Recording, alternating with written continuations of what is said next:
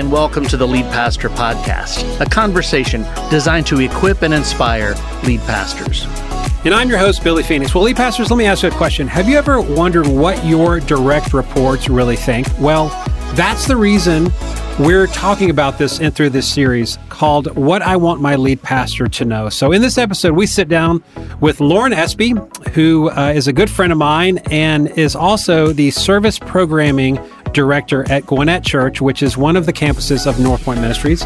And she's going to help us process what she would think that lead pastors need to know from their service programming director. So Lauren, welcome to the show. Thanks for being here today. Thank you, Billy. I think our audience also needs to know that you were the one who married me. I was. Right? You didn't marry me. You did not marry me. Right? Yeah. Above Let me be board, clear about that. I officiated your wedding, which is true. You did. Yes, right. You did. Yes. As you can tell, Lauren and I have spent a lot of years together. We actually worked side by side in the beginnings of Buckhead Church. And so she's a good friend. It's been really fun and it's been inspirational to watch Lauren's ministry as she's gone on and has become the service programming director at Gwinnett Church. So Lauren, I'll let you explain it instead of me.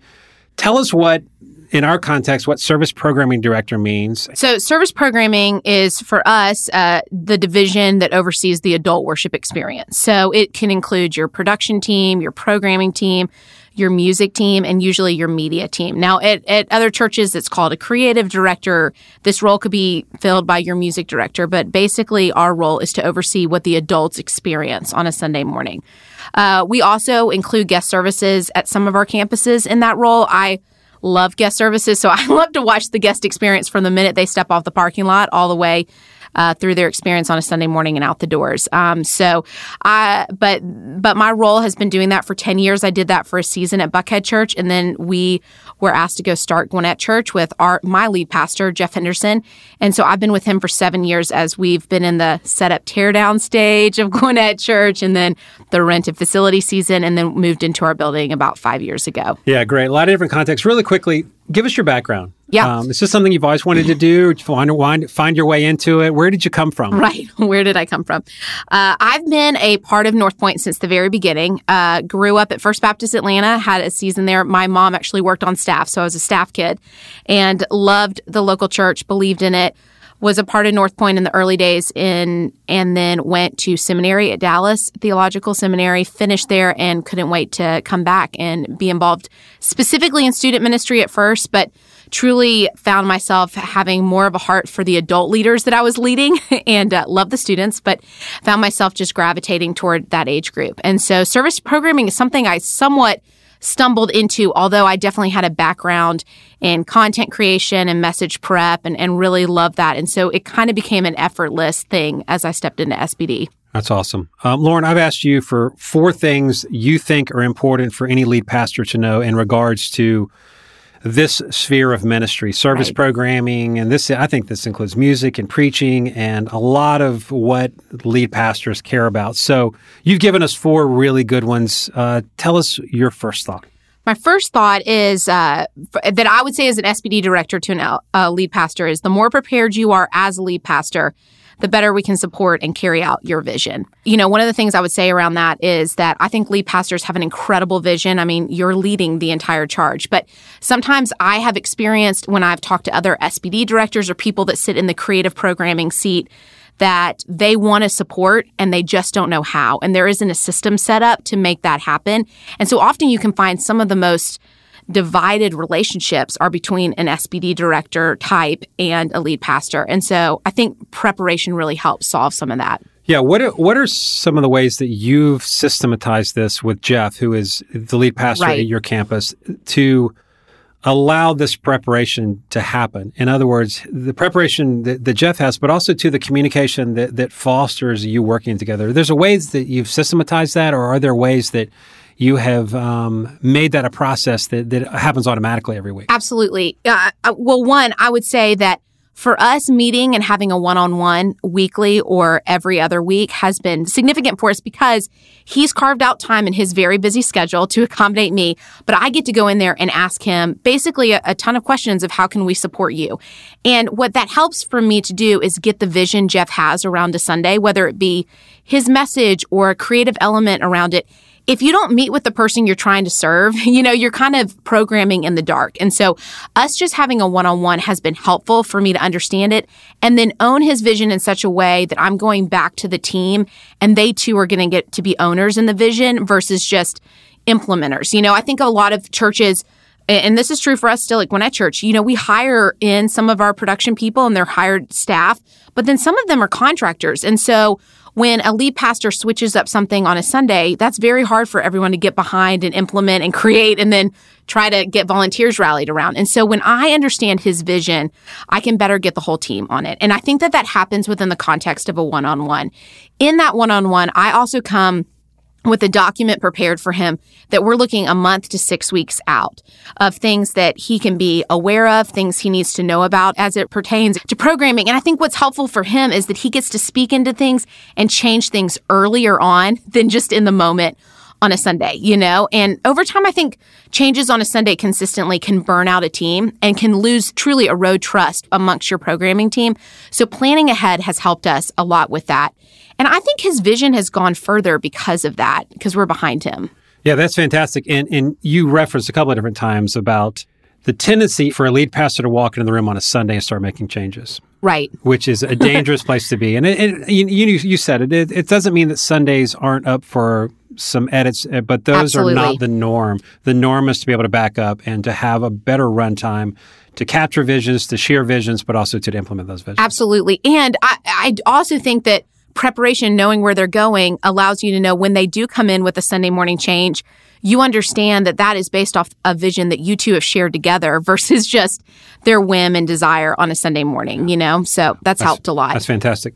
Your second one is curious to me because I want to hear it. Go ahead and tell us what it is, and then the second one I wrote is culture leads to product. Yeah, what does that mean? Culture leads to product. What do you mean by that? So I think this is something that Jeff and I have definitely experimented with in our 10 years of working with each other. And I think on a Sunday morning, I'm a product person. I want the product to be great. I know Jeff does as well. But the cultures we create lead to people entrusting us with the product we are collectively creating together. And I say that to say, Jeff and I could have a dream in a room by ourselves. He could have a vision for something, but we have to get a band on board. You've got to get a production staff on board, which is not always easy, right? Because they're all sitting there telling you you're crazy for this idea.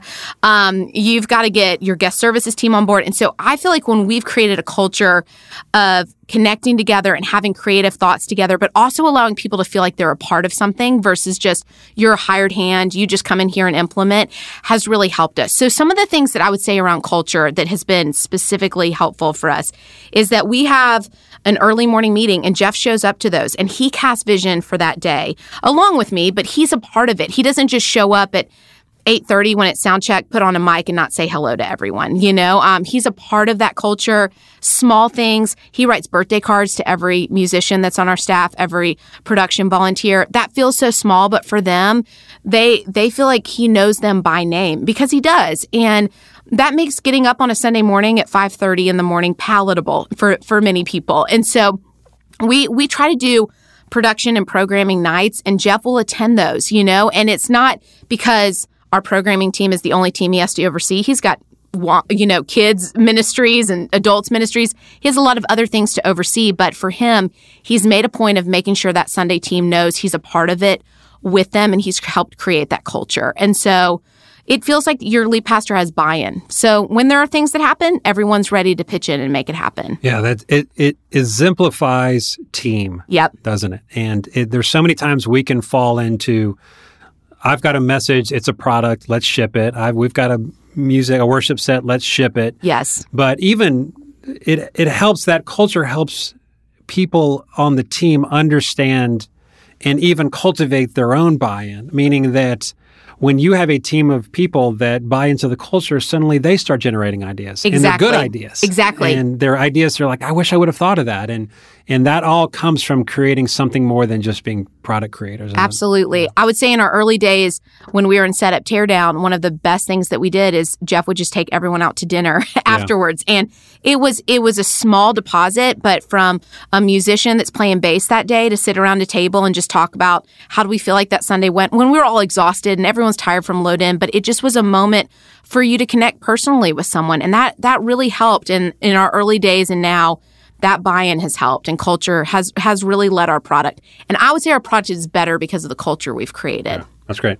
Number 3 speaks to the relationship, the key trust element between a lead pastor and a service programming director.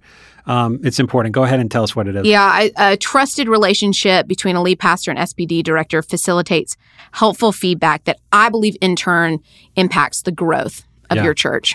Yeah, and so that feedback avenue back and forth, it can be a tough one. Yes, it can be. And so give us, and it's really a two-way street. So give us some examples of feedback that might happen from a service programming director to a lead pastor, because that can be a treacherous journey. And then the other way around, when a lead pastor feels like they can give feedback to a service programming director. In your experience, what are some examples of that kind of feedback? No, that's great. I think one, I do say this to any service programming director, creative director. I say to them, before you give feedback, you've got to win the right to be heard. I mean, you really do.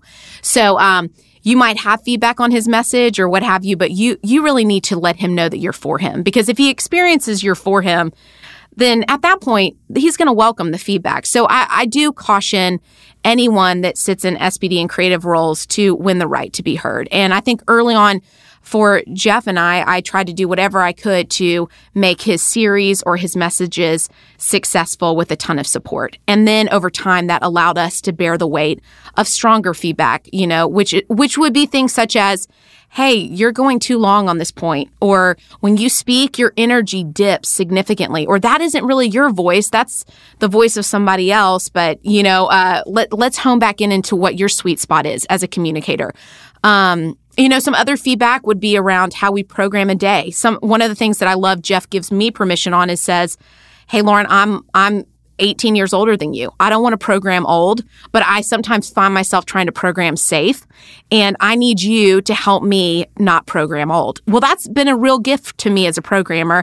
And now I'm looking at a bunch of 20-year-olds I'm like, I'm having to say that to them, because I'm in the middle gap of that. But I would just say that, the relationship there is a trusted relationship. I would say Jeff gives me feedback back as to explaining to me, whether we're in a series or in a programming time, of, hey, this is what I think the audience is really feeling. Here's some cultural things that are going on in our community.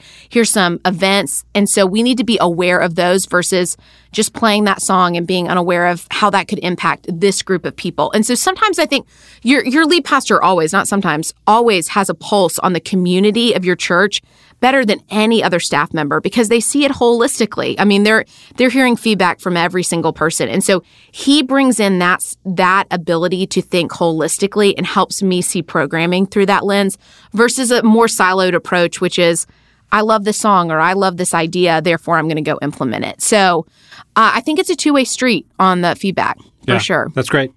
Number 4 is great. It seems really specific, though. I want you to read it, and then I want to ask you why so specific. Number 4 would be invite your SPD director into the burdens you feel, specifically around finances, so they can help create a plan to support. So finances, it seems of all the things that you would put on this list, to have an open dialogue around finances between a lead pastor and a service programming director. Right. Why finances? Right, because your service programming director probably takes in the most amount of money out of your budget anyways. I would say, this isn't something I would say that most SPD directors think about, and it wasn't something I had really had on my radar until we started Gwinnett Church, and I realized, this whole thing comes down to a financial game, because we have to bring in a certain amount of money to hire staff to figure this out. And so one of the ways that was really helpful is Jeff just invited me into the burden he felt around raising money, around capital campaigns, around all of that. And that was helpful for me, because I think as a lead pastor specifically, you live in a world of, well, I'm just going to see the data or the charts in my world, but I don't want to burden the staff with it. And he took off that hat of, this will be a burden to Lauren, and allowed me to share the burden with him. And that was very helpful. In turn, I was able to look at it and say, I think there's some places in our services that we can actually cast vision around finances versus you just carrying this by yourself. So now, and I'm not just saying this because we're on a podcast, we're actually have our vision moment scheduled all the way to December, and we're in September right now, right? So we're about 4 months ahead with stories of things that are happening in our church, videos that we're creating around these vision moments, whatever we can do. And at the end of all of these vision moments, we're able to put in a statement, basically like, if you give here, if you support this church, if you volunteer here, this is where your money's going, and we want you to have a plan to support your local church. And that's been a way for him not to just have to gather stories, hear something randomly, send me a text, and feel all the ownership on himself. And we've been able to partner together as a team and put our entire leadership team behind supporting him in that way. Yeah, and I it's funny too that I think once service programming becomes part of the solution for not just capital campaigns and vision and all those, but it also too, there's a stewardship element of that. Absolutely. As you alluded to, service programming a lot of times can be the one that spends a lot of money. Yes, we can. And, that's the hard part about the idea economy is that, you guys are the ones that come running to the door like, hey, we've got a great idea and it's going to cost a little bit extra and we need 16 more players and an orchestra and pyrotechnics and all this kind of thing. And the idea seems like a great one, but then typically pastors like, now, how much is this going to cost again? And there's a lot of arguments that come from that dynamic. Absolutely. And so bringing it all together actually helps everyone understand the other side's point. Yes. And to your point, it allows me to know his pain points and come around and him feel like he has a team supporting him. That's great. Let me ask you one last question as we wrap up. What's one piece of encouragement you would give a lead pastor? No, that's a great question. I think being a lead pastor is the hardest role out there. And I would say that there is a team that wants to support you. And I would say, this is probably through my context of service programming, I don't think everyone may look like they want to support because they're trying to get stuff done on a Sunday morning. And that's on us to have ownership of how we reflect that better. But I think there's a team that wants to support you and make you successful. And I think the more you can allow people into just what we were saying earlier, the shared burdens and things that you would like, I think if we can have that kind of open dialogue, it will create more of a supportive nature. And that you'll find, wow, there really is a team ready to back me up all day. That's great.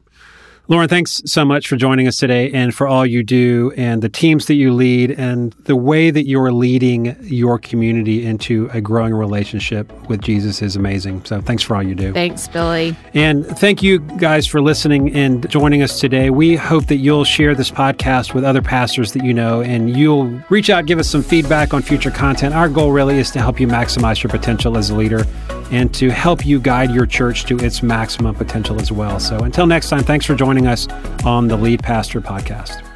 Hey, before we go, if you're a partner, check out the conversation guide to go with today's podcast on northpointpartners.org. If you're not a partner but want more information, click on the Explore Partnership link in the show notes.